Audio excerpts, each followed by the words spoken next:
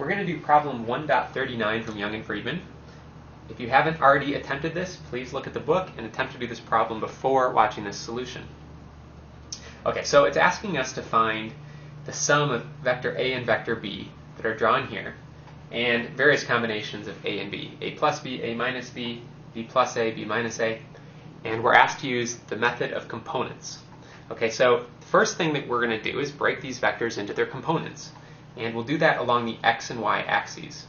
So conveniently, vector A is already pointing along the x-axis, so I can write A as its x component, which is minus 12 meters. It's important that I put the units on this in order to keep track of what's going on. And it's minus because it's pointing in the minus x direction, times x hat. That's the unit vector that tells me I'm looking in the minus x direction. And there's no component in the y direction, so I can just leave it like that. For vector B, it's a little more complicated. I have to look at the component along x, and I'll draw that like this, and the component along y, which I'll draw like that. Now, if you're not comfortable figuring out how these components should be drawn, one trick you can do is realize that they're meant to be drawn perpendicular to each other. So we've got this angle perpendicular, and if you have trouble finding that, one thing you might do is take a piece of paper or a credit card or something like that, and as long as it has a right angle on it, you can put this on your paper and align it so that it passes through, one edge passes through the bottom of the vector and one edge passes through the top, and the edges are perpendicular and parallel to the axes you're interested in. Okay, and then the edges of the card will trace out the components of your vector. There's no other way to orient the card such that it passes through these 2 points and is parallel to your axes. Okay, so you can use that as a trick as you want.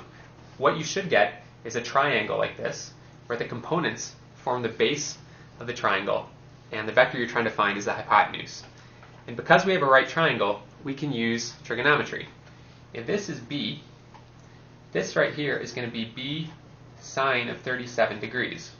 So we know this angle is 37, and we know that sine is the opposite over the hypotenuse. So likewise, this side we find from the cosine of 37, say B cosine of 37 degrees, because cosine is the adjacent over the hypotenuse. Okay, so all we're left to do is calculate these values. B has a magnitude of 18 times sine of 37. When I do that, I get 10.8. When I multiply 18 times cosine of 37, I get 14.4. So I'll write this as 14.4 meters in the x hat direction. It's important that I include those units. And 10.8 meters in the y hat direction. Okay, so that's vector B.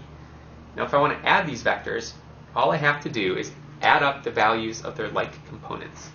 Okay, so A plus B is going to be the sum of the x component of A and the x component of B. Okay, so it's 14.4 minus 12, which is going to be 2.4 meters in the x hat direction. And in y, there's no component for A, so I just add the y components, which is just 10.8 meters in y.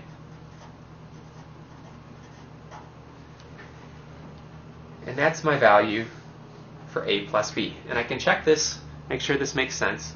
That's a vector that points to the right because it's positive value for x, and up because it has a positive value for y.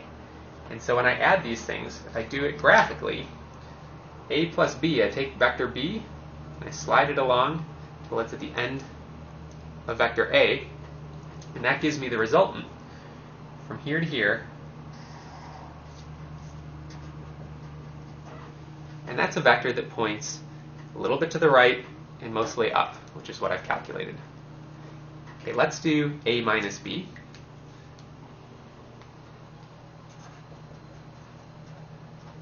I do it the same way, except now I have A minus the components of B.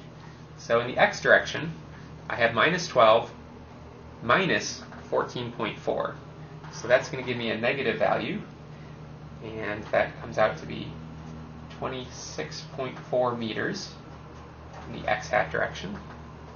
And then have 0 for the y component of A, minus 10.8 meters in the y hat direction. So there's A minus B. You can use the same method to find minus A minus B or minus A plus B.